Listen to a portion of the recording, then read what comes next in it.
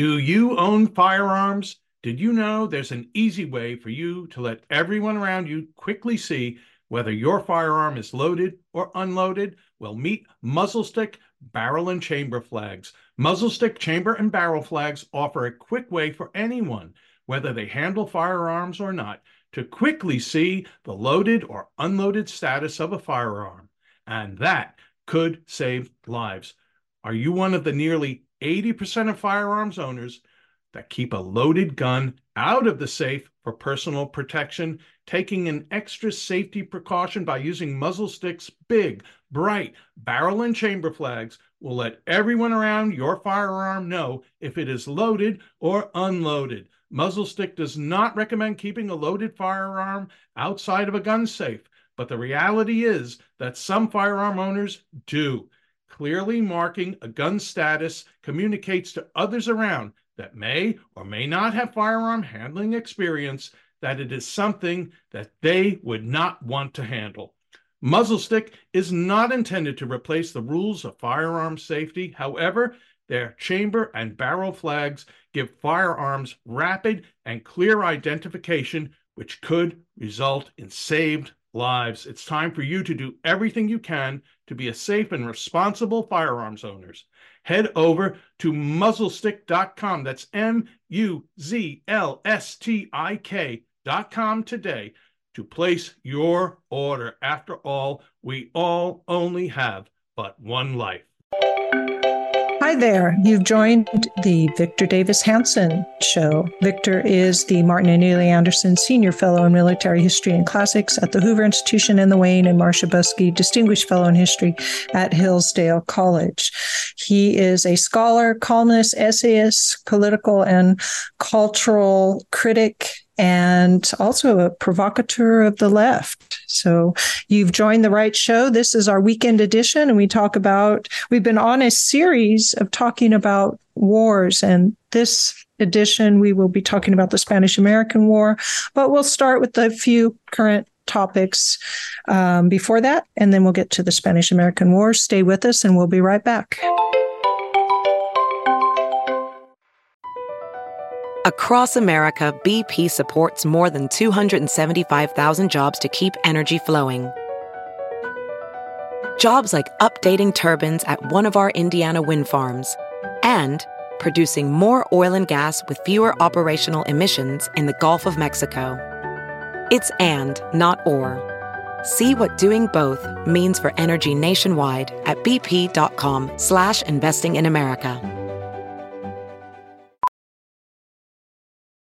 Professional welder Shayna Ford used VR training developed by ForgeFX to hone her skills as a welder. The more time that you spend practicing it, that's what separates a good welder from a great welder. VR training can help students like Shayna repeatedly practice specific skills. Virtual reality definitely helps because the more muscle memory that you have, the smoother your weld is. Explore more stories like Shayna's at meta.com/metaverseimpact.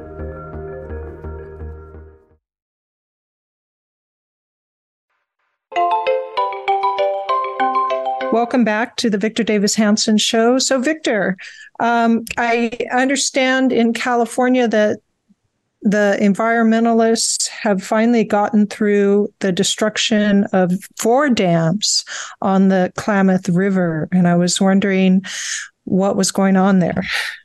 Doesn't seem wise, in other words. But well, it was a state and federal effort. And it's the start of as they're inaugurating a new idea in the Pacific Northwest, because they're going to follow it up in Washington, maybe later in California.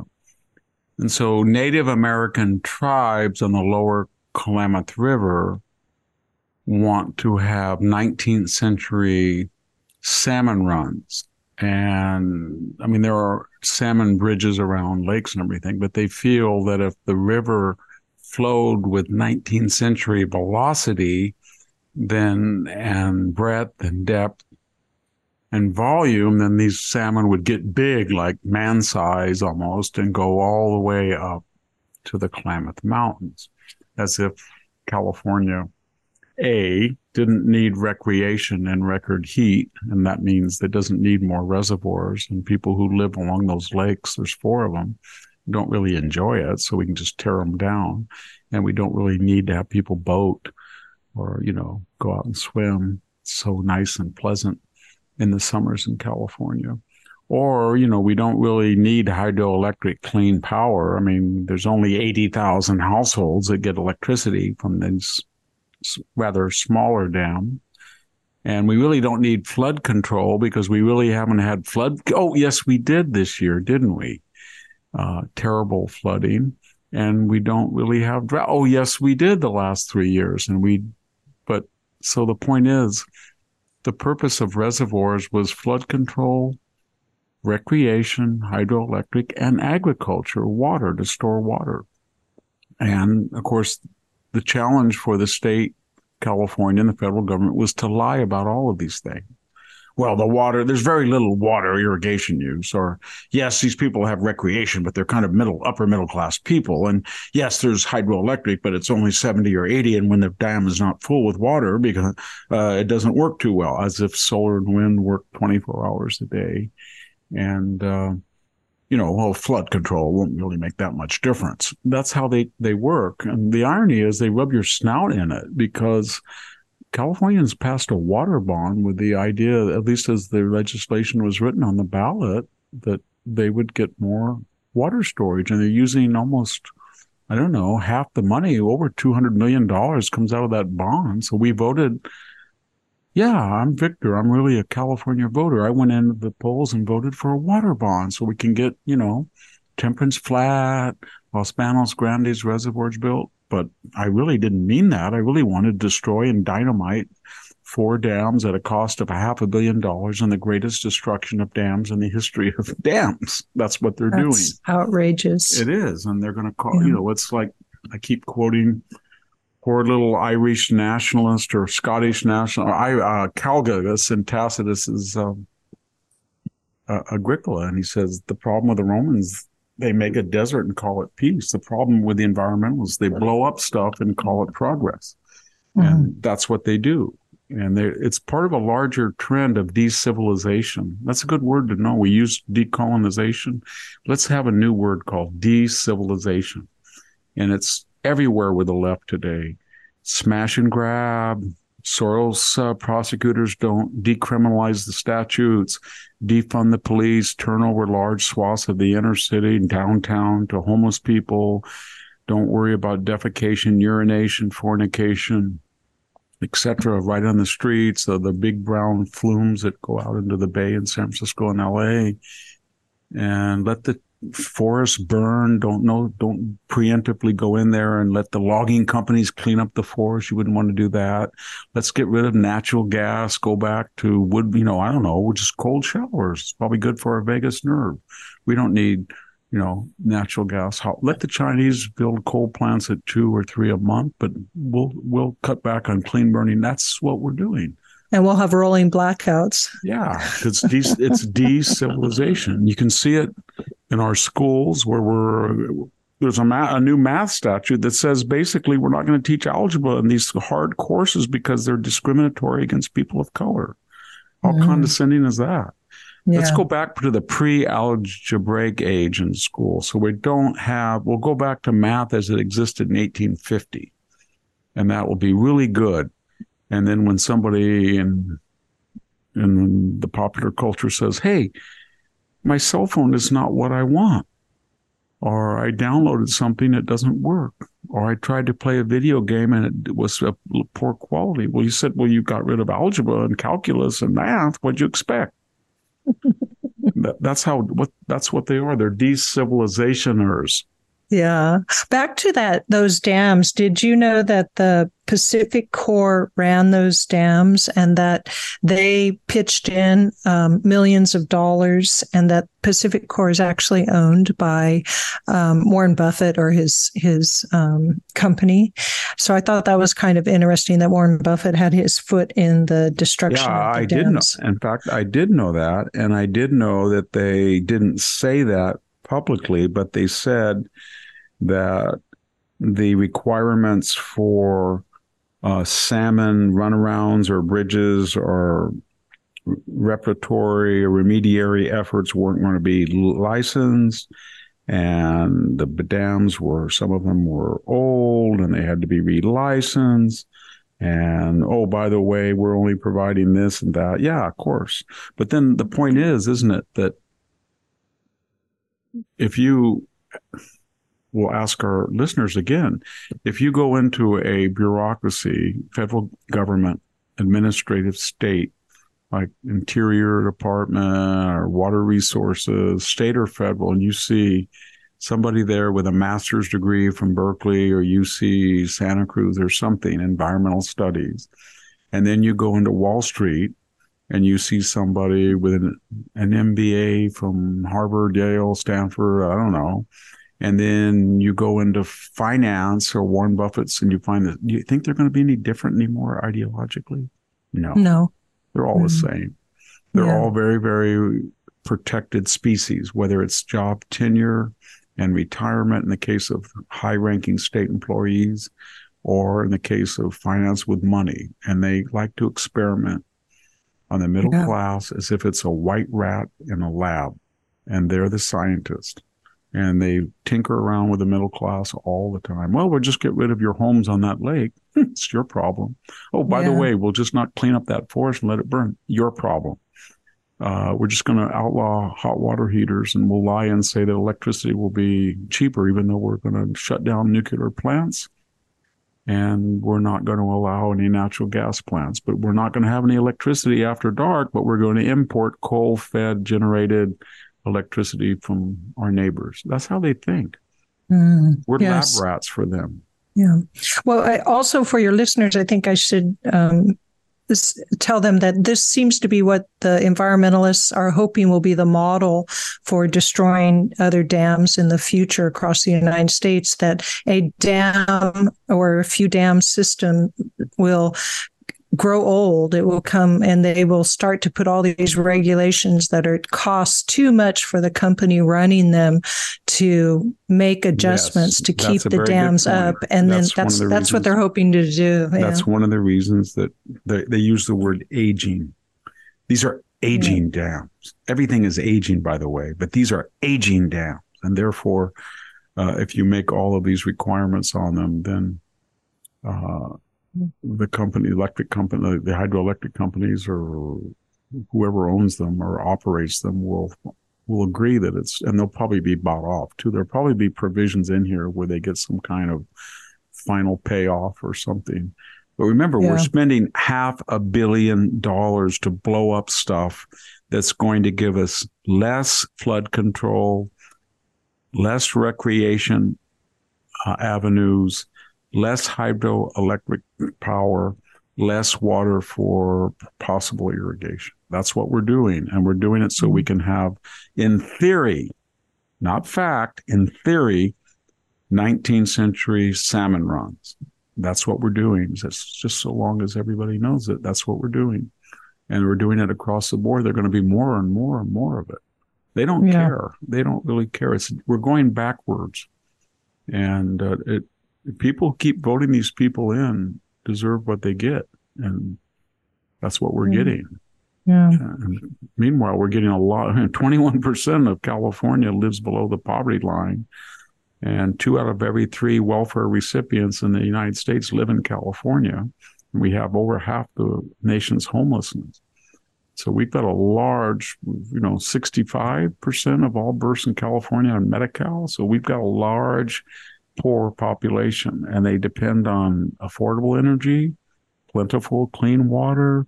They don't like to be flooded out. I live 15 miles away from a new Tulare Lake Basin. It's about 100 square miles of flooded agricultural land because we didn't build enough flood control reservoirs in the past. I think they're going to take the entire California Water Project and the Central Valley Project and start to dismantle it all. I just wish they'd start with Hetch Hetchy. There's some left-wing nuts that always talk about blowing it up because John Muir, told us that Hetch Hetchy Valley was more picturesque or scenic than Yosemite Valley. And Yosemite, yes. And that aqueduct, a pipeline goes all the way about 140 miles from Hetch Hetchy right into San Francisco. It supplies about 60% of San Francisco's water and some of the surrounding communities. And then the other pipelines coming from the California aqueduct, they fill up Crystal Springs. They should just stop all that. If they really had the convictions, they said, you know what? We've got to stop Hetch Hetchy and we've got to stop Shasta and Orville. And then we don't need their dam water. Take your dam water. We don't want it. Badges, yeah, but stinking water, get rid of it. You know, we don't need those stinking badges. We don't need your stinking water. We want scenic rivers and indigenous people fishing, and we don't need it. We can drink our urine. And that's what they're. But they will never do that. No, it will become the Hetch Hetchy is a glorious old dam, an artifact of a glorious civilization. Yeah, exactly. As long as it keeps giving water to Nancy Pelosi and Dianne Feinstein's home and Gavin Newsom. Well, Victor, let's turn to Jeffrey Epstein. He hasn't been in the news very much, but there are cases going on. And so every once in a while, a news story pops up. But I have to say The Nation, which is a very left-leaning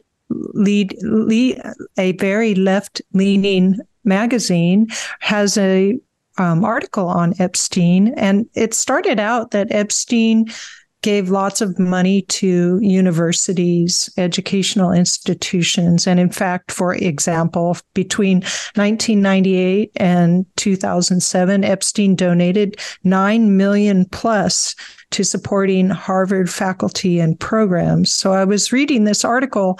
I was thinking, oh, wow, they're going to try to make Jeffrey Epstein looked like this great guy donating to all of these universities and bringing in people who also gave millions. So he introduced people that would give millions. But then it got down to, wow, we're going to look at Leon Black and Leslie Wexner. Leon Black hired Epstein as his financial manager, and he was also hired, quote unquote, on by Les Wexner. And both of them, one giving $158 million to Jeffrey Epstein, and Les Wexner gave $200 million. I was just like shocked, for you couldn't tell what. So Jeffrey Epstein was getting lots and lots, millions and millions from individuals who had a lot of money. And I was wondering your reflections on the whole Epstein scene in general. I don't think we've heard the whole story yet about his exploits. Well, I don't think he was known in his earlier career as a brilliant bonds trader or financial investor or hedge fund operator. No, I mean, he dropped out of college. I think he taught at a private school in New York, and he was known as a big, flirtatious teacher, but he went into that, what was the name of it? Went bankrupt. Bear Stearns. He went bankrupt. And He was a floor guy. And then he started his own little firm, and he had a propensity of seeking out people that had trouble with the law, you know what I mean? Khashoggi and people like that with a lot of money. And he got a reputation that he was willing to work with anybody. And then he started to, God, I don't know what I can't remember. Remember when they arrested him, they had all those stories about he had fake names and passports, and he was kind of a cloak and dagger guy. He bragged that he was an intelligence agent. And then he got into, and you mentioned Wexner, he got in with these people that were very powerful. And once you get in with that crowd and you're seen at parties, and everybody thinks you wouldn't be at this party of elites unless somebody had vetted you, and they don't care that you were never vetted. Just the fact you're there gave you fides. And then he started to invest and rub shoulders with people. And suddenly, and he had this problem all along, people knew about it, that he cultivated and groomed young girls. And that was, in 2006, they caught him and they gave him that Miami deal. But my point is that he transmogrified into something we're still not sure what it was. You know what I mean? When you have this, Leon Black is in the news, the billionaire investor, but there were a list of these very, very wealthy, prominent people that were paying him huge amounts of money for consulting. He didn't have any expertise in tax strategy. Black gave him 150 million or something or more. And then there were these huge donations from these people that were flying on the Epstein Express down to his Caribbean, I don't know what that was, stronghold fortress. And he had that New York. And so you get the impression that he would befriend people, especially people in trouble, and say, I know all these people. I think he even had an office for a while at Harvard. He did, yes. Yes. Yeah. And then he would be surrounded by beautiful young women, and he would have this Maxwell person, Giselle Maxwell. She would groom for him and find people that were vulnerable and young, often underage, bring them in, feed them, support them, teach them the arts of seduction, I guess. Prostitution is a more vulgar term, but that's what some of them were engaged in, coerced or not. And then he would get very powerful people to visit, and he'd be surrounded by women, and one thing led to another. And these things were often photographed and chronicled in detail. So the obvious conclusion, and that's what you're referencing in the Nation magazine, is that he had the goods on a lot of powerful people. Yeah, and university people, that's what I guess was the big surprise as well. Yeah. Intellectuals as well. Anybody who took a ride on that plane, there was no reason to take a ride down to the Caribbean other than. So when he got arrested, and of course, I didn't know how they were going to kill him. You didn't either, but our listeners didn't. But our listeners and everybody knew they were going to kill him. They were going to get rid of him, because this time he was not going to get off, because his latest revelations dovetailed with the Me Too. Remember that? So everybody was re-examining the Harvey Weinstein behavior of years, or the Kevin Spacey's, and he came up, and he was the most egregious offender. And so you knew he was not going to get off this time, as people started to distance themselves from him. And he was angry about that. And he was headed for a lifetime in prison. And so why did he have all of those video cameras and all those recordings? And why did Giselle Maxwell kind of wink and nod that she had records? And she has not been in danger yet. I think a lot of people who would like to do to her what they may have done to Jeffrey Epstein won't touch her, because I think she's made precautions that she has information. That's just speculation on my part. But, that will be available upon her death, right? Has she said that? Can't be traced now, but will be, And people, why would these people allow him to come in and manage for a fee their huge fortunes, and without that type of world-class expertise? Or they paid him millions of dollars. He was worth billions of dollars, supposedly. And so in some ways, he was just a con artist that was a blackmailer.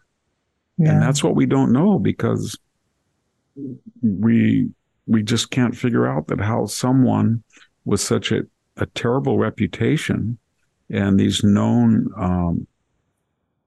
pathologies was able to ingratiate himself with these very, very powerful people. And, and that they had this weird partnership, the two of them, Giselle Maxwell and him. And, he knew Michael Bloomberg. He knew the Kennedys. He knew actors, I think, he knew, George Stephanopoulos, even I saw that once. He knew everybody. And he knew Donald Trump. And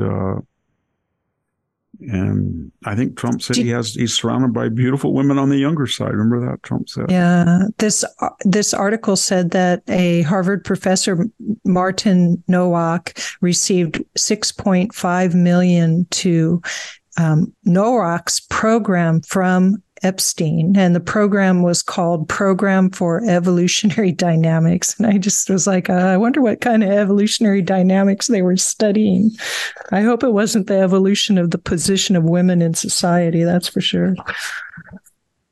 Yeah, and I think we don't know how much money he had. Maybe it was 500 million, maybe it was $1 billion, 2 billion, but we don't know. Was he making 10, 20, 30 million a year?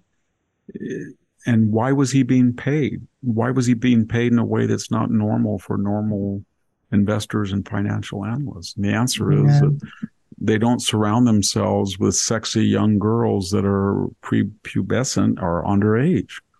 And that was his trademark. And he's basically said, come with me and I'll have a good weekend. We'll fly down to my place. There's no windows. They went in there and they had certain sexual activities, apparently, which was recorded. And then he knew that if he ever got in trouble, he knew the type of people who had access to, and you and I in the prior podcast were talking about how Hunter Biden was given preferential treatment. Well, just put that on steroids, because these people were even wealthier than Hunter and they had more access, perhaps, maybe even the Bidens. But the point is, our system is porous like that. And he knew that. Yeah. And so he was developing these contacts. And then if anybody got in trouble, he could leverage exemption, which he did do in his first run-in with the law. He got just a suspended sentence and some house monitoring, very light sentence for the types of crimes he committed in Florida. Yeah. And so I think it was basically a shakedown blackmail operation. At least it transmogrified into that. And we're never going to know the full extent of it unless there's somebody out there that he passed off these videos to and everything. He did leave a huge compensation fund. I mean, he didn't, but the estate was tapped by authorities. So it's in escrow. So I know that they're paying out millions of dollars to these young women who were suing. As they come forward, yes. But that would be very problematic in itself if you were someone who had sexual relations under coercion as groomed by Jeffrey Epstein by a very, very powerful person. You did. Yeah. And what would Let's you do say right Prince now? Andrew, for example. Yeah. It would be very difficult to come forward because you don't know the extent of their influence to make your life miserable. Yeah. All right, Victor, let's go ahead and take a break and then come back and talk about the Spanish-American War. Stay with us and we'll be back.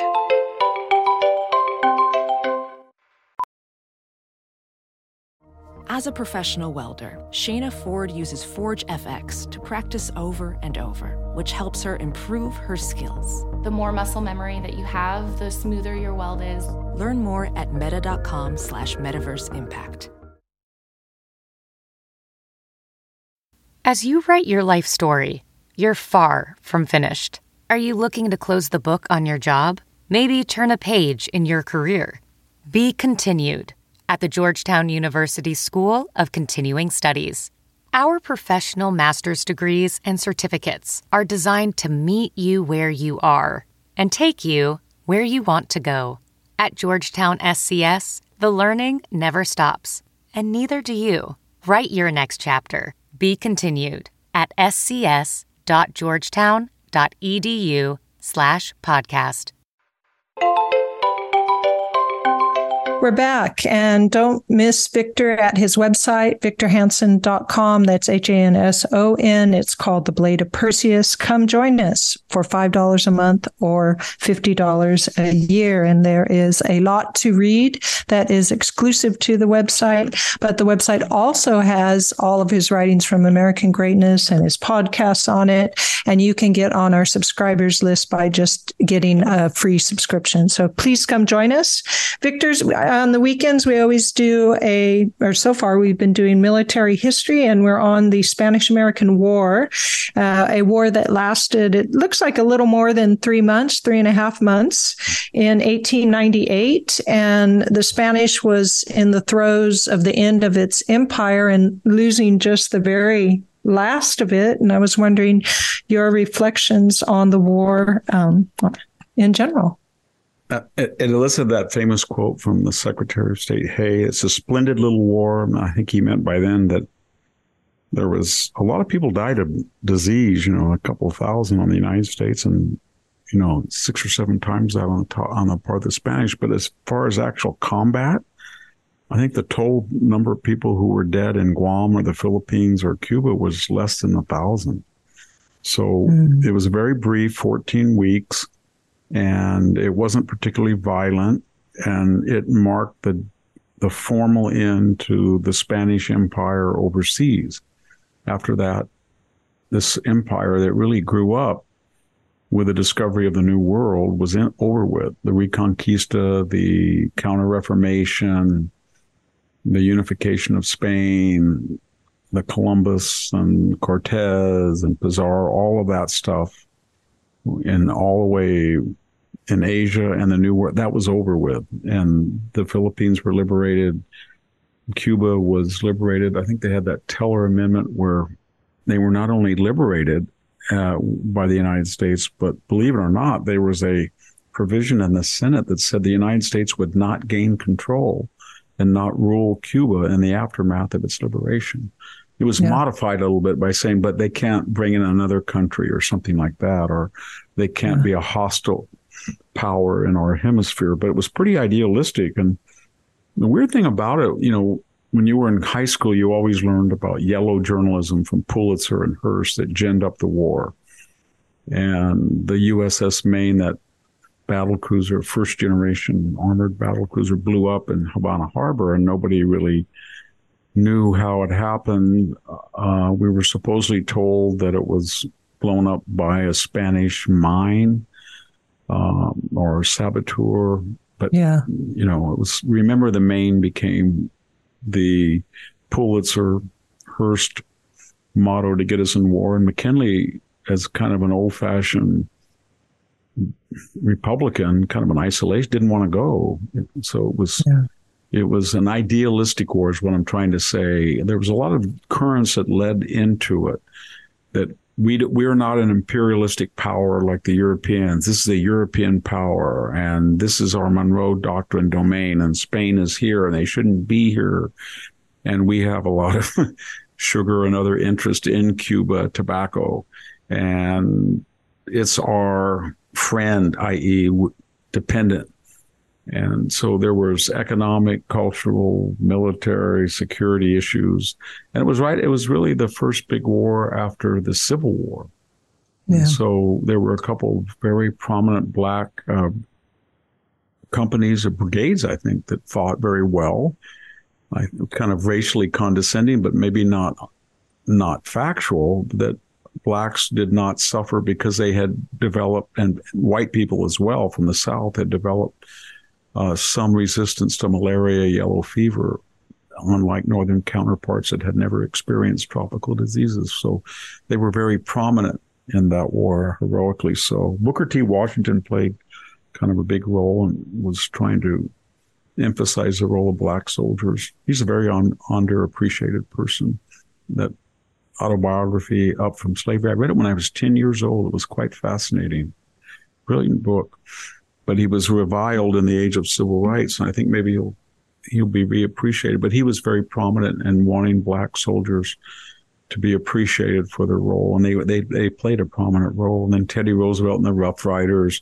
The Marianas, I have a little bit of interest in that because my father flew from Tinian, and there was Guam, Tinian, that were the whole Marianas, Saipan, I suppose, were all three de facto absorbed. The Philippines, the tragedy of the Philippines, went damn the torpedoes and Admiral Dewey and all that stuff. And we sank 2 big fleets. We sank the Spanish Caribbean and the Pacific Fleet in the Philippines, or at least a lot of them. And then even though Spain had European-style battleships that could have blown some of our ships out of the water, but they didn't make it in time. And the war was adjudicated in Paris, and I think we paid them an indemnity, probably worth $700 or $800 million in today's currency. But the tragedy it led into, when we were in the Philippines, we were going to be the what's the word, paternalistic caretaker and shepherd them to consensual government. But there was so many different religious and tribal fault lines that the Moros and kind of Islamic peoples and Christian and everything, it was kind of a mess. And we thought we could go in there as a benevolent dictator and just settle stuff. And we were in there for years. It was horrible. Americans were considered Yankee imperialists. That was really the beginning of the idea, since we had no prior colonial history, that we were imperialists. But we went into the Philippines and made it a protectorate, albeit with the idea that we're going to give it its freedom as soon as it's viable. But there's a little micro history that grew out of that too. I used to get stories. I had a grandfather that fought in World War I, and his training rifle he brought with him in Fort Lewis, Washington. It was a 30-40 Krag. I used to call it Krag Jorgensen, but it was the precursor to the 1903 Springfield. And my other uncle had a 1903 Springfield, which really kicked, shot a 30-06 shot kind of. But it was weird. It loaded from the side and not top, and it didn't really have a magazine, but it was considered a smokeless powder. It was the first high velocity, 2,000 feet a second or something, first high velocity accurate gun. I used to shoot it a lot. It had a very large slug. And we also would shoot my other uncle's 1903, and that was something else. That replaced it. But both those guns came out of Spanish. Well, put it this way: the 30-40 Krag was a big advance on the earlier 1893 Springfield. I never saw one of those. Those were black powder guns, but it was very slow firing. I can attest to that. It's very hard to load and eject compared to its replacement, which didn't come until after the war. But my point is, the Spanish had something called the Spanish Mauser, and the Mauser brothers had built a very good rifle, which was copied or was a precursor to the 1903 Springfield that they used all the way up until the eve of World War II. Very accurate, very deadly. But the irony is, we went into Cuba with Krag Jorgensens, or I think they call them Krags, and they were not nearly as good as the Mauser the Spanish have. And so we kind of paid a small price. And when you look at that war, it's very reminiscent of our ill preparedness in World War I and World War II. We didn't really understand tropical medicine. We didn't really know how to transport them there. We didn't give them good supplies. The Spanish had better rifles than we did. And they had two or three capital ships. Had they come in time, they would have blown some of our ships out of the water. And then we reacted and won the war. Same thing with World War I, same thing with World War II. We always do that.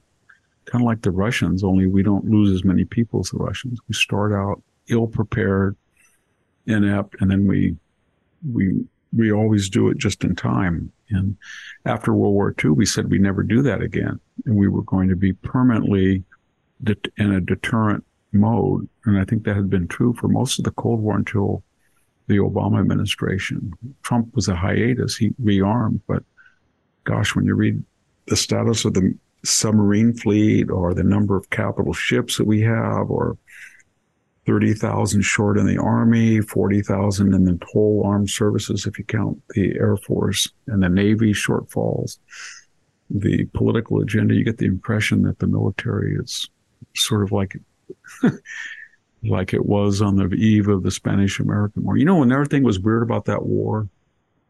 What? There was kind of an ecumenicalism. When Sherman went through Georgia, there was a cavalry commander, I think his name was Wheeler, and he was kind of like he wasn't as famous as Jeb Stuart or Nathan Bedford Forrest, but he harassed Sherman. I think he called him the devil. Wheeler, is that his name? Mm-hmm. I think so. Anyway, and a lot of Southern generals, Fitzhugh Lee they were still alive. If they had been 30, at the end of say in 1865, they were in their 60s. And there were some people that were still there. And so it was kind of it was played up in the paper that the South had been very valuable in winning the war. They came from a climate that was both it was proximate to the climate in Cuba, and it was geographically nearer, and it was good to have the South because of these multifaceted advantages that the Southerners had. And it was really the first time in 30 years that America was supposedly back together again. And that also should remind everybody that seems inexplicable that we named bases after incompetents like Braxton Bragg, right? But we did that so that the Southern hold on the House appropriations for military expenditures would be in favor of rearming in a permanent fashion, both before and after World War I. And then, of course, the climate you could have outdoor maneuvers more months of the year than in the North. But there were practical reasons, I'm saying, to turn over the administration and the implementation and even the naming of those military bases to Southerners in exchange for having them support, which they were very skeptical of, supporting internal improvements that had been sort of one of the causes of the Civil War. And they were very skeptical of the power of the federal government, especially in terms of the military. But one of the reasons that we were able to make those bases and permanently rearm and have an expansionary peacetime army was because we allowed Southern legislatures to really create bases in their own jurisdictions and name them and stuff. Yeah. Well, Victor, I was looking at, isn't the war, the nature of the home front on the war, sort of a precursor to World War I in the sense that, as you said, it's called yellow journalism, but these newspapers, Hearst's newspaper, I forget what it was called, but anyways, and I think even the New York Times, they ginned up national support, and it was broadly nationally supported by the United States citizens, I think, to go into this war. And I think you see the same thing when we get into World War I, that these nations really get behind their leaders when there is a decision to go to war. You don't see so much dissent prior to World War I. Is that true? Yeah, I think so. I mean, I quoted that before, but there's a very famous passage in the historian Herodotus that marks that irony when we talked about this when I was giving the initial lecture on the Persian Wars, when this delegates from Ionia come to mainland Greece and they argue they need help. They go to the two preeminent powers, Sparta and Athens, and I think that it'll be very problematic for this cosmopolitan seafaring country to get involved in a land war in Asia vis-a-vis the Spartans that are warlike. But of course, the Spartans are critical.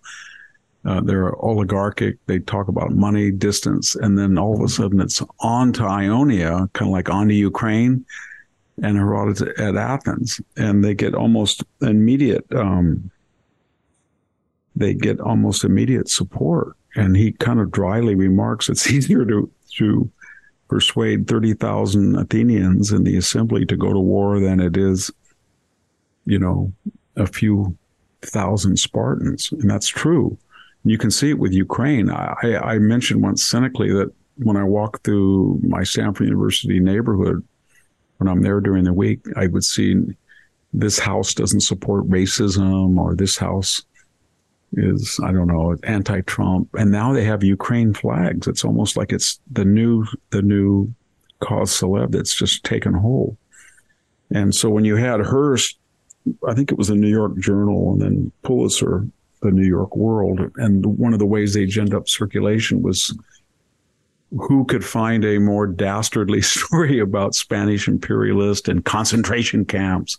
That was a big cause in the Spanish. They have camps where they move the population, and it was coterminous or simultaneous with the Boer War, or at least some of the early ideas of what the British would have to do in the Boer War. And so concentration camp became the yellow journalism. And then Hearst, would say the Maine was blown up And we've had about 5 investigations. The irony is, I think the last one that they did suggested, National Geographic suggested that the explosion came from the sides of the ship were blown inward, not outward.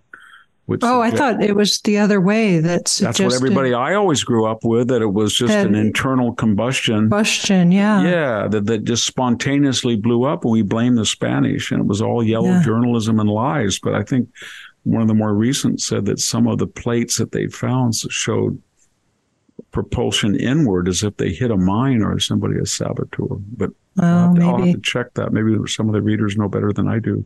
Yeah. But that was the idea of how they created a war hysteria. And they did the same thing with the Lusitania. Not that it was illegitimate in World War I and then Pearl Harbor. All of these were They had those divers on the Lusitania that went down, and they found, in fact, military arms on the Lusitania. That's they didn't tell the American public that. No, that was a scuba diving. They to knew explore that at the time. They knew it at the time. Oh, yeah, there were records on the Lusitania that showed that there were war arms being transported between. Yeah, they were buying North American war munitions and other things as well, supplies, food, etc., for the war effort. And the Germans knew that, and they announced unlimited submarine warfare. Yeah, and that was bound to happen. And Wilson was looking for a reason. He said he was like FDR, we're not going to go into war, and he wanted to be the progressive. He wasn't like Roosevelt. He was a far less capable president than FDR, and he was an out racist, no doubt about it. And he put back the integration of the armed forces for a generation. But anyway, once he got into it, he wanted to craft a utopian peace scheme under the League of Nations. So he was really the first progressive nut we had as president. And the irony, of course, was that when I was in college, he was a liberal heartthrob that you could not say a word about. He was beloved, the Princeton School of Public Policy, except Wilson School, at Princeton, the Wilson School. And now his name he's persona non grata. They've Trotskyized him out of all the universities after George Floyd. Yeah.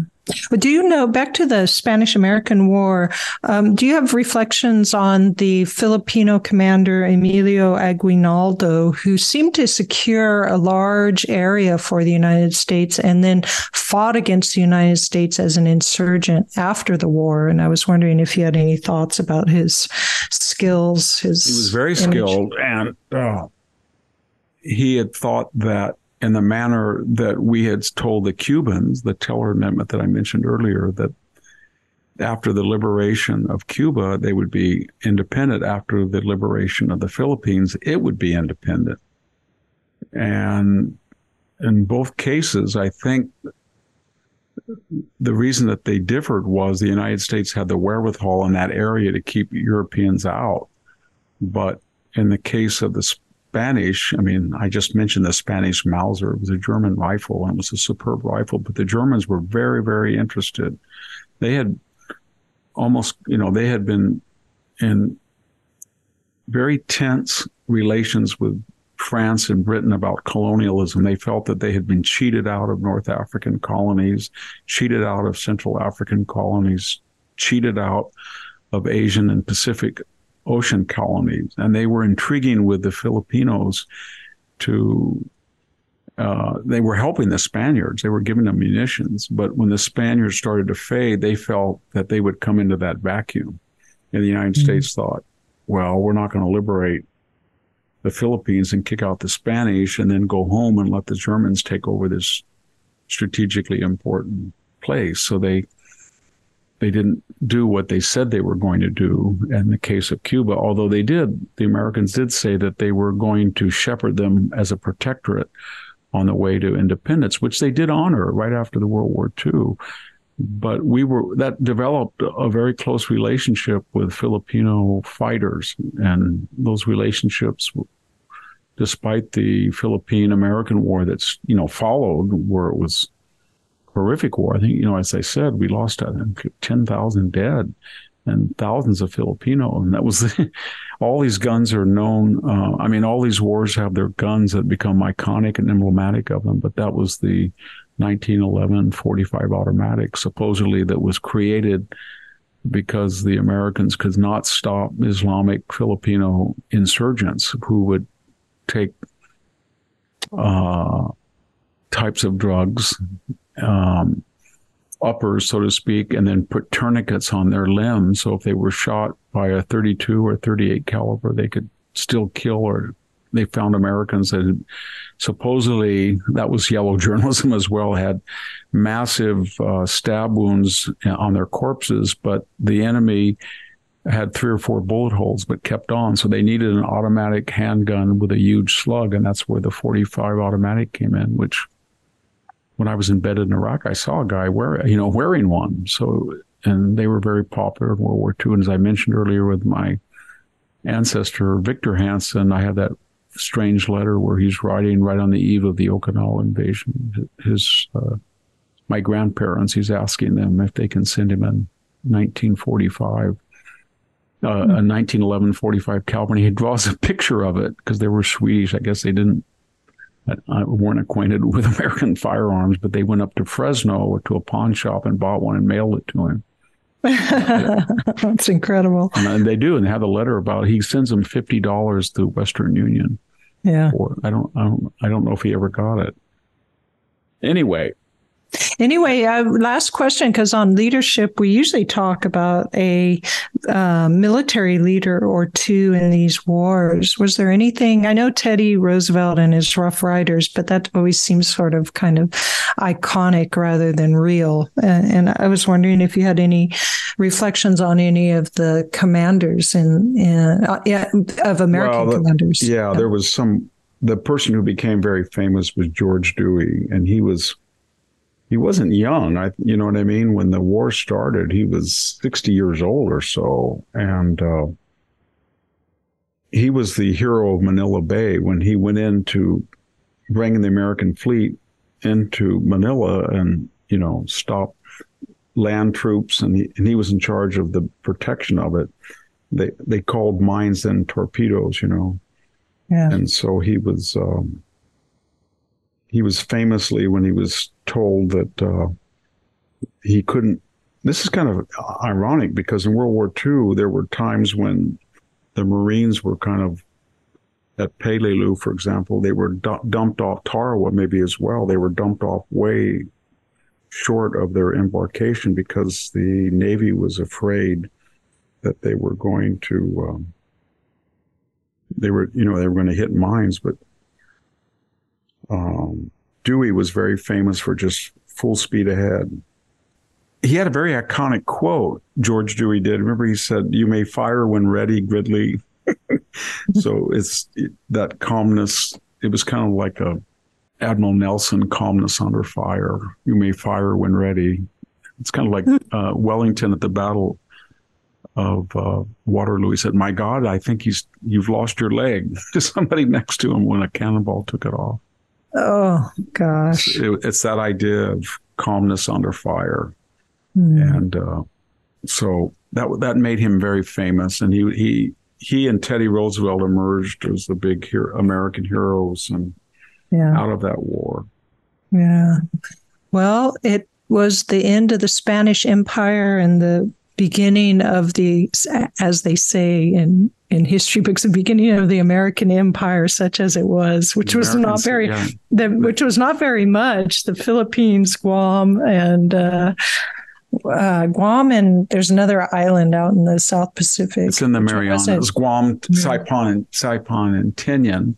I don't think there was anybody on Guam, though. I think we just kind of sailed in there post facto, and a couple of guys said, the Spanish aren't even around. Okay, you're ours now. It was kind of, there was no major fighting in that theater, but that's always, they always, how you have this periodization in history where you say the great Pentakontatia, the great 50 years of the Athenian Empire began in 479 and it ended with the outbreak of the Peloponnesian War in 431. And they always say the American century started at the end of the Spanish-American War. And then it really ended, to tell you the truth. And kind of like, I don't know, some people end it in 1968 with Vietnam, or they end it with the oil crisis of, pick your year, 1973 or 1974, 1980, or the stagflation. But it's the sense that it was the Gilded Age. We got over the panic of 1893. We just won a war against a European power. We had dynamic people, young like Roosevelt. I think he was Assistant Secretary of the Navy, and he went out there and fought. And Dewey, and he was a very high-ranking officer. So it was the idea that everybody pitched in. They got swarmed when they announced we only had about 20,000 troops. It was a constabulary. It wasn't even an army.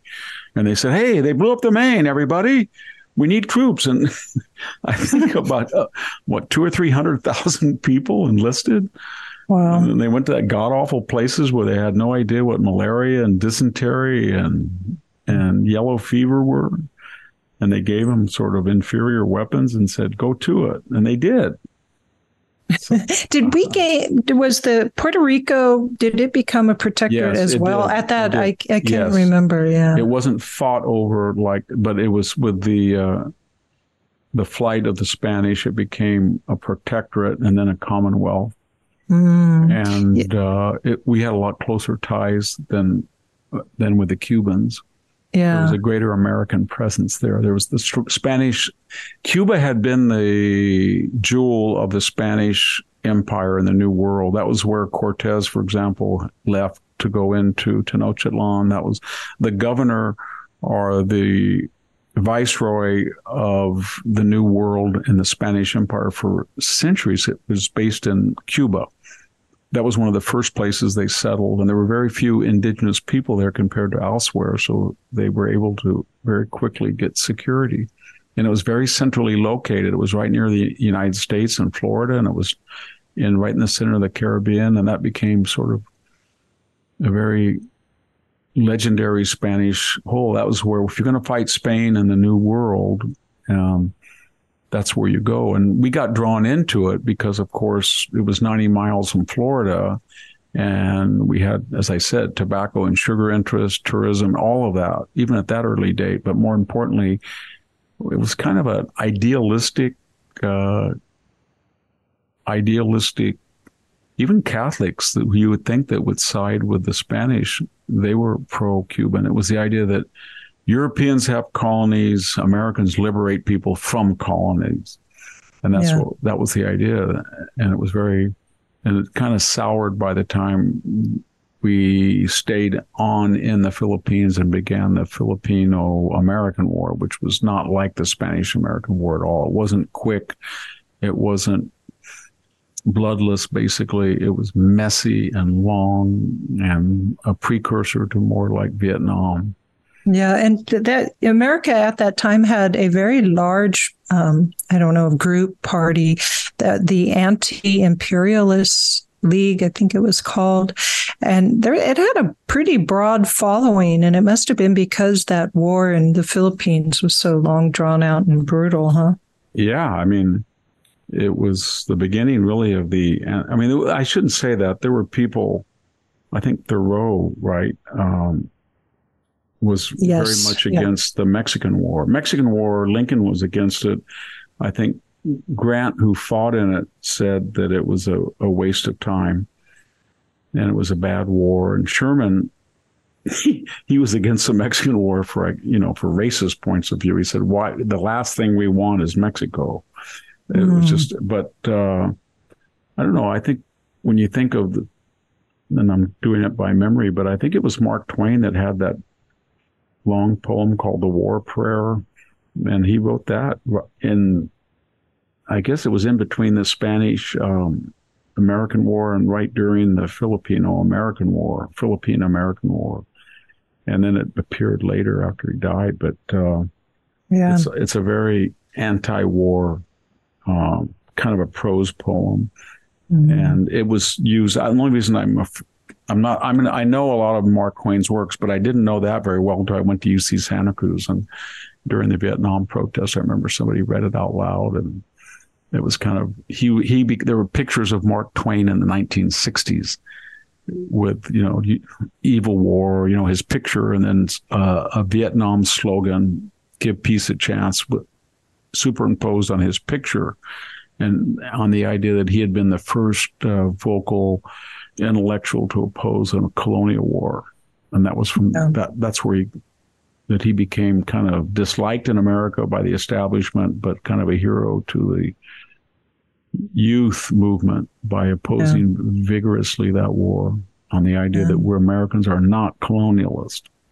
There was a very strong movement in America, and I guess it's because of the whole self-determination from the American Revolution forward. It probably would be the biggest influence. We were a colony. Had so much. The idea. Yeah. We were not going to do to others what they had done. When you break away from England and say no taxation without representation, then you turn around and do that to other people. It doesn't work very well.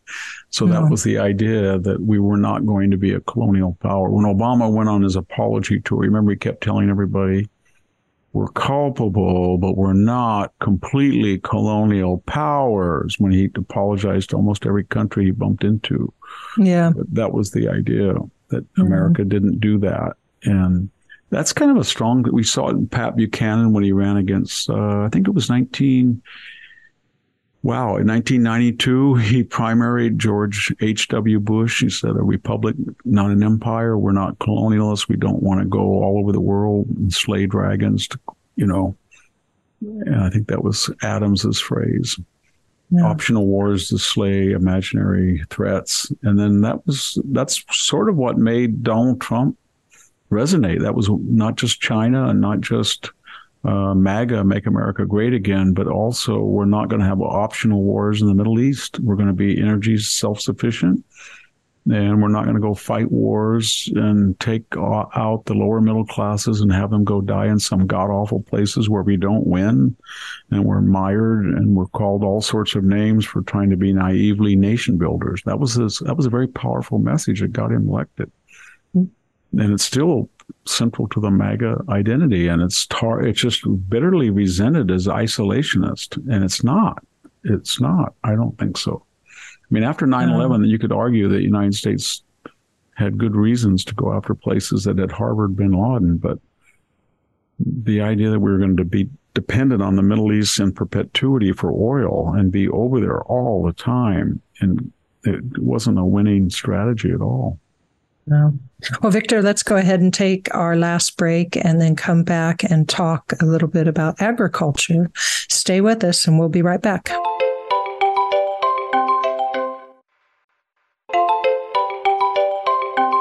This is the Victor Davis Hanson Show. You can find Victor on social media, on Twitter at VD Hanson, on Facebook, Hanson's Morning Cup. And then on Facebook as well, Victor has a Victor Davis Hanson fan club, which are not affiliated, but they do a great job of pulling in Victor's recent and past speeches and writings. So please come join us there. Victor, so we often at the end of this weekend edition, we talk a little bit about agriculture, and you usually have a topic you want to talk on. And I know that you were saying solitude and the decision-making process. And so go ahead.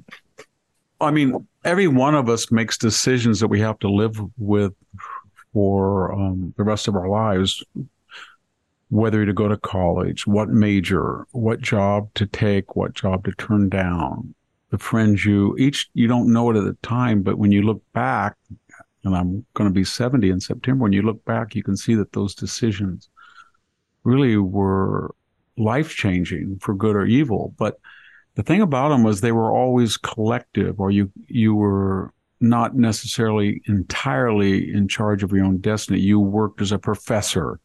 So there were, I guess you could say, guardrails. You could get tenure. You worked at the DMV. You would have lifelong support. You inherited a lot of money. So if you ran a company, there were people in business that make decisions that they're entirely responsible, but they're dealing with business. The problem with agriculture is you're dealing with business and you're dealing with nature, and you're alone. If you're not a corporate, employee, but if you own the land and you're responsible to the families that live on it, and you have to make those decisions, and you're in solitude.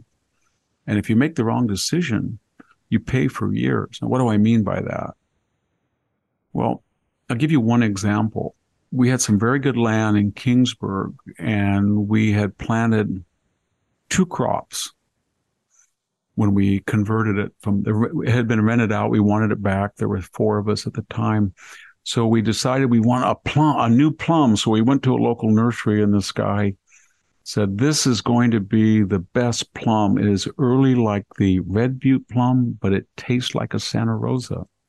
And it's called a Royal Red. And he showed us this row of trees, and they were just covered with Royal Reds. And we did all this investment. We'll plant 1,500 acres at 120 trees. I mean, 15 acres, and you're getting up to 17, 18 to 1,900 trees. And then there was this grape. It was called the Royal Ruby Seedless, Red Seedless, Royal Red Seed, Ruby Seed, all these different names people had. And it was better tasting than the flame grape, which was a great grape. And it came later in the year, so it could go into cold storage. And we checked it out. We looked at it, looked great. So we made a decision to plant this ranch and those 2 things. And each of us made decisions along the way that were solitary, how one person would make a decision, what type of trellis or how far you apart. But my point is that Royal Red turned out to be sterile. I mean, that guy may have had, and then when I went back to complain, the nursery was closed. Oh my gosh. I couldn't find anybody. I said, wait a minute. So every time I went in the bank, they said, hey, did your plum set? I said, nope. Did you get more bees? Yep. Did you try to do anything? Yeah, I sprayed sugar water in the spray. I cleaned out the spray ring for 2 days, and I sprayed the whole thing with honey and water, and it didn't get one damn bee. They don't like the taste of that damn plum, or it's sterile. But you get these big, and then every once in a while you'd get these big, beautiful plums. Not enough to break even, but they were beautiful, and they were not like a Red Butte. They were like a late Santa, early Santa Rosa. They were just fragile. They would look beautiful at 8 a.m, and if you didn't pick them right then, if they started to turn red by 4 o'clock, they were purple and mush, and they ruined the whole packing belt. It was just like packing jam. And so then you thought, wow, we have the red seedless. And the thing about them was they had these huge bunches 2 feet tall, and they were packed, and they were delicious, but they were so tightly packed, and it was so late in the year that you get one little nick by a gnat, a bird, or mold, and the whole thing would rot. And you had to go in there. You had to pull leaves by hand so that the air could get in there. You had to thin the bunches. You had to use a gibberellic spray. You had to put Botran and all of Captan and all these deadly fungicides on it.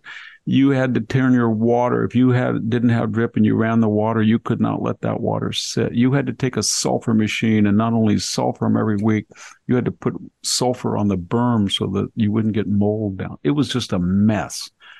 And you'd get these beautiful things. You say, this year, look at those bunches.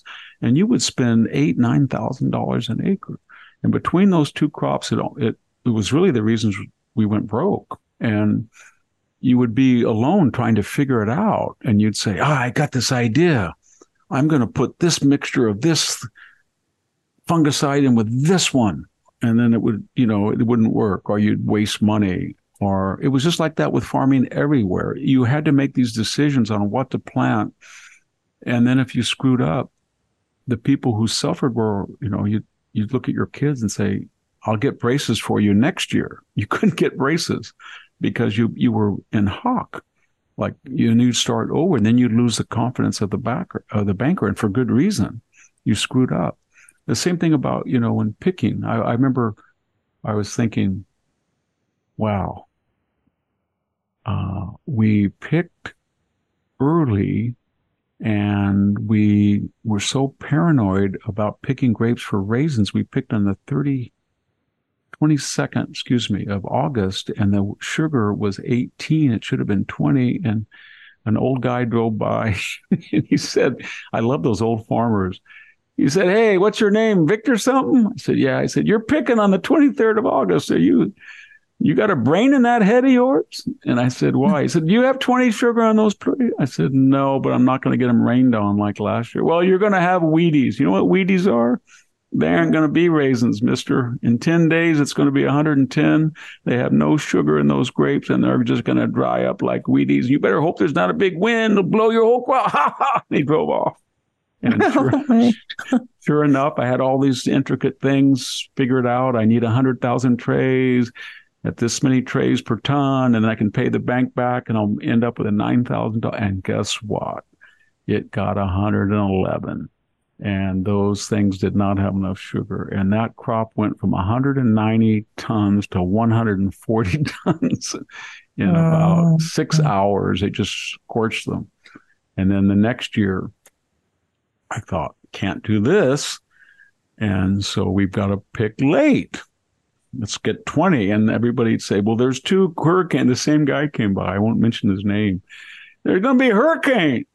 You were kind of right last year. You got 100 and something tons, didn't you? I said, yeah, but I'm going to wait to 20. Oh, you're going to lose it. And so we waited 20 sugar, September 6th. And they were the most beautiful sweet raisins. That tray in between every row was tray to tray. It was 2.5 ton, 3 ton per acre. It would be 240 tons. It was great. And then it got a little cool. And then it got a little cooler, and then the biggest northern and southern storm collided. It rained, and it just destroyed it. And we saved some of it. But I mean, it was like, and you made that decision, you know.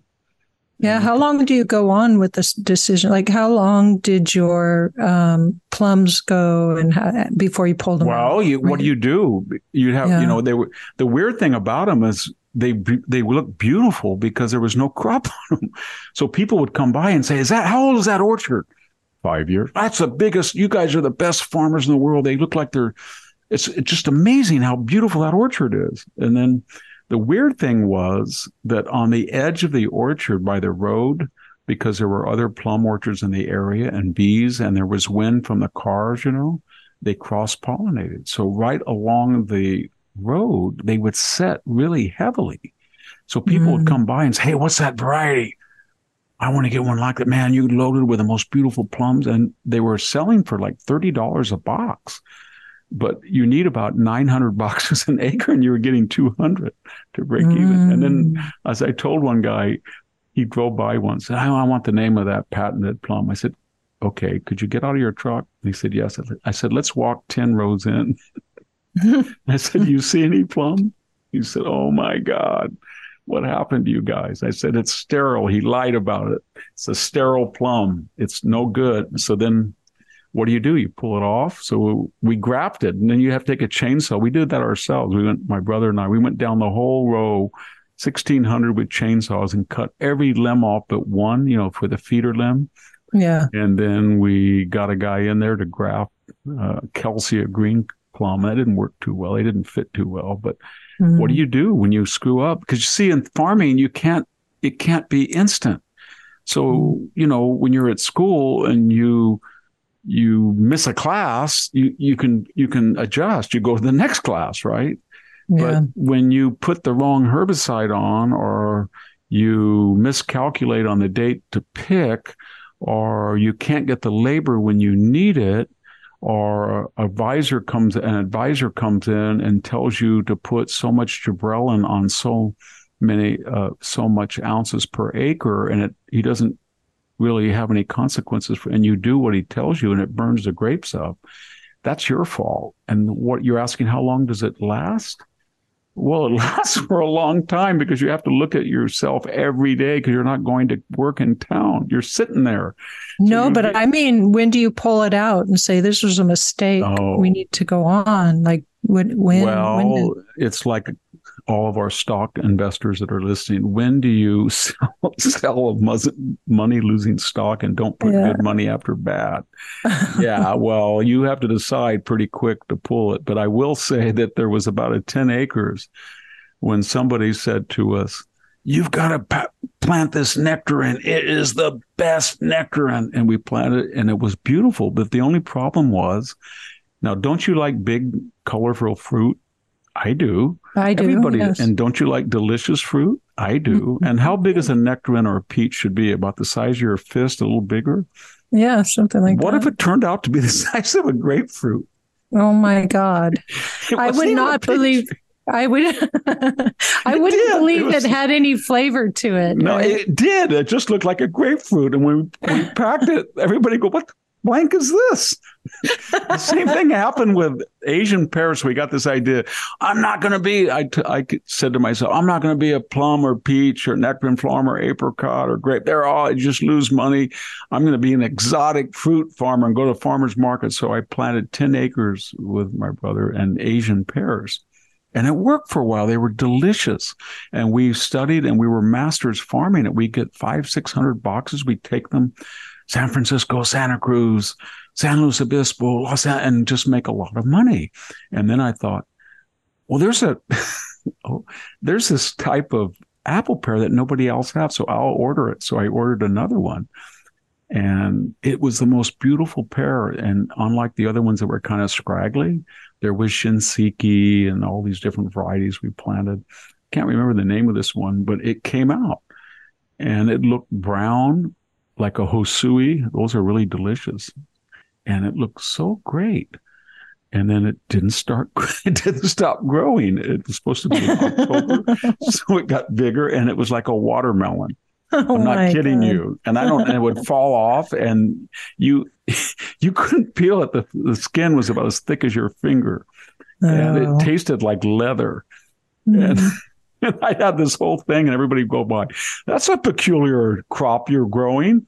Unfortunately, it was right by the road. And then I would try to take it to farmer's market and they'd say, what is this? And I said, it's an apple. Well, we love your apple pears. I said, well, why don't you try one of this? And they go, ah! What is it? And then you look at it, you think, wow, I bought $10 a tree. There's 121 per acre. What the blank do I do with them? And then one day I just decided I had a little thing to get rid of this. I was not going to hire a bulldozer. I wasn't going to spend any money. I just took this weird chain, like a 40-foot chain. I just wrapped it around. Wrapped it around about 10 trees at once. And then I'd put we had a 285 Massey. I put a logo and I just pulled 10 out at once. Sandy soil. They weren't huge trees, but I was determined not to spend one penny on any more on that. But my point is that when you're all alone and you hear different things and you're told this is the brilliant thing. No, this is a stupid. You have to make these decisions. And when you're farming, they affect families and kids and spouses, everybody. And there's no going back because it's permanent. And because of agriculture takes so long, especially with permanent crops or even during the year, and it drives you nuts. And so everybody would say to me, wow, when I was teaching at Cal State, those farmers are kind of nutty. I said, yeah, they are, but you would be too. Because if you have to make all those hundreds of decisions, that's why when people make fun of people, like academics, I'd always hear, oh, I don't know, we're underpaid. That guy that owns, I mentioned that before, that guy who owns a supermarket or a service station or a 7-Eleven, they make more than I do. And I'd always say there's a good reason they make more than you, because they're a lot smarter and they have to make those decisions by themselves. And if they screw up and order the wrong product or something, then they pay for it. Well, that's part of our problem with the left. They get into these big law firms and big media firms and big social media and internet and academia, and there's no consequences. So they pontificate, they screw up. I was thinking that the other day. I mean, could you imagine if Anthony Fauci was a farmer? Look at that error, subsidizing gain of function research and help birth the Wuhan COVID virus. There's no did he pay for that? No. How about, all these guys that lied under oath? Think they paid for it? No. Joe Biden tells everybody for 3 years, I have never had business with Hunter Biden. Is there anything? No. that guy was farming and he said something or thought something or did something completely incorrect, he would pay for, years. That's why I really admire farmers, especially you have to admire stuff you can't do very well. I mean, yeah. Thing is, you can't overthink in farming. You can't read and be scholarly. If you're writing a book, you can do research, but you get in farming and you think you're going to outsmart somebody that has years of experience, or you have to have common sense and pragmatism. You have to say things like, hey, Victor, have you seen any of these big, fat nectarines or apple pears in the real world? No, there isn't, is there? There's a reason for that, isn't there? And you don't think like, well, I've read this manual from UC and they suggest that this new patent. No, don't do that. Because you think that you have to fumigate the soil, you have to rip the ground, you have to buy the trees, you have to plant them, you have to cultivate them. There's going to be a lot of weeds because there's no shade. You have to water twice as much. You got to get very careful how you fertilize it. And you're going to have to do this for 3 years or 4 years before you get any crop, and 5 or 6 before the crop will pay. And you screw up in any step, you're going to pay a big sum. So when I see guys, especially tree fruit, there's a guy I went to high school, Harold McClarty, HMC, and he started with nothing. And he became one of the most successful tree fruit people in the entire world. And how he did that? And there's guys at Fowler Packing the same way. They started, they kind of created the mandarin citrus variety industry. And you see people like that have that talent, and you really admire them, but they have to make decisions that they will pay for if they're wrong. And sometimes they're not talking to a lot of people. And they have to, especially small farming, because they don't have any margin of error. And they become very eccentric. You become very eccentric if you're just on the land by yourself for day after day, year after year, and you're making these decisions, and you get kind of paranoid. You call the ditch. I need the water. It's my turn on the ditch. I need it for 6 days. I have to have it for 6 days. It's my turn. I want it Monday to Saturday. Okay. You call the old guy, Harold. Okay, that's okay. You betcha. We'll get her done. And then the next day you go, I need that water. Hey, Harold, I need that water. And you repeat yourself about 5 times, and you say, fine, I think I heard you the first time. And that's what makes you crazy. And so I'm glad I'm not farming anymore, but I admire tremendously people who have that talent that I lack to do it. Mm-hmm. Well, Victor, we're at the end of our show. Thanks so much for all your discussion. Don't ask me about farming anymore. It brings up so many bitter memories. So. But it's so fascinating nonetheless. Okay. And so thank you. And thanks to our listeners, as always. Okay, thanks everybody for listening. This is Sammy Wink and Victor Davis Hanson. We're signing off.